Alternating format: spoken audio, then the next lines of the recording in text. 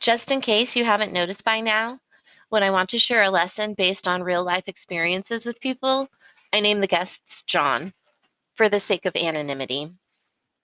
So I had a guest named John this week that was to stay for 2 nights.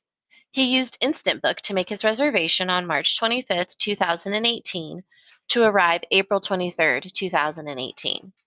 When you get a new reservation, you get a message from the guest saying whatever they decide to say. I have 3 specific questions that I hope the answers will be included in their message. Some people see them and include the answers, most people don't. John's message didn't contain any information except that he was traveling alone for 2 days. I responded within a couple of minutes asking for the information I needed, check-in time, and confirmation the house rules have been read. I sent 3 messages asking. I didn't get a response until 9:30 p.m. the day before his trip. He didn't answer any of the questions in my emails and argued language instead of providing information. He clearly didn't read the details of the listing and did not know about the check-in time. We finally make arrangements for him to self-check in since I will be at work when he arrives. I ask all guests to send a message to me letting me know they've made it in okay. He made it, and now the chaos will begin. Thank goodness my other guests were home. They'd been staying with me for the last 5 nights with no problems. I had prepared them for the new guest coming since there were so many red flags. When I arrived home in the evening, I found my biggest pet peeve happening in the bathroom. The sign says, "Please put all the toilet seats down. Thank you. It's my biggest pet peeve." Then I went upstairs to check in with the other guests, who mentioned he was stomping all over the place. Loud went home, went into his room, watched TV at a loud volume for a while, and then took off. When he left the house, he slammed the door so many times they wondered what was going on down there.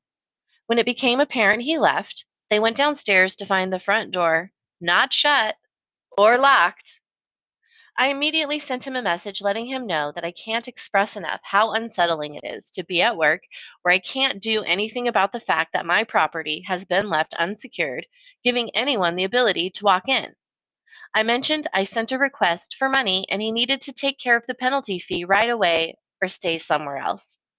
I also mentioned the above bathroom situation.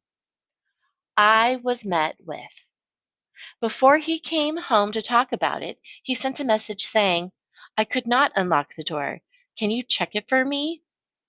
No, clearly it works since you let yourself in. He came home wearing shoes and only took them off when I prompted it. This is breaking house rules and probably the reason the stomping around was so loud earlier, but I can't prove it to fine him. He asked me to show him where the rules were. Then you lied when you said you read them in the confirmation message I pushed for. He never once was apologetic and tried to switch the conversation to why there wasn't a lock on the bedroom door.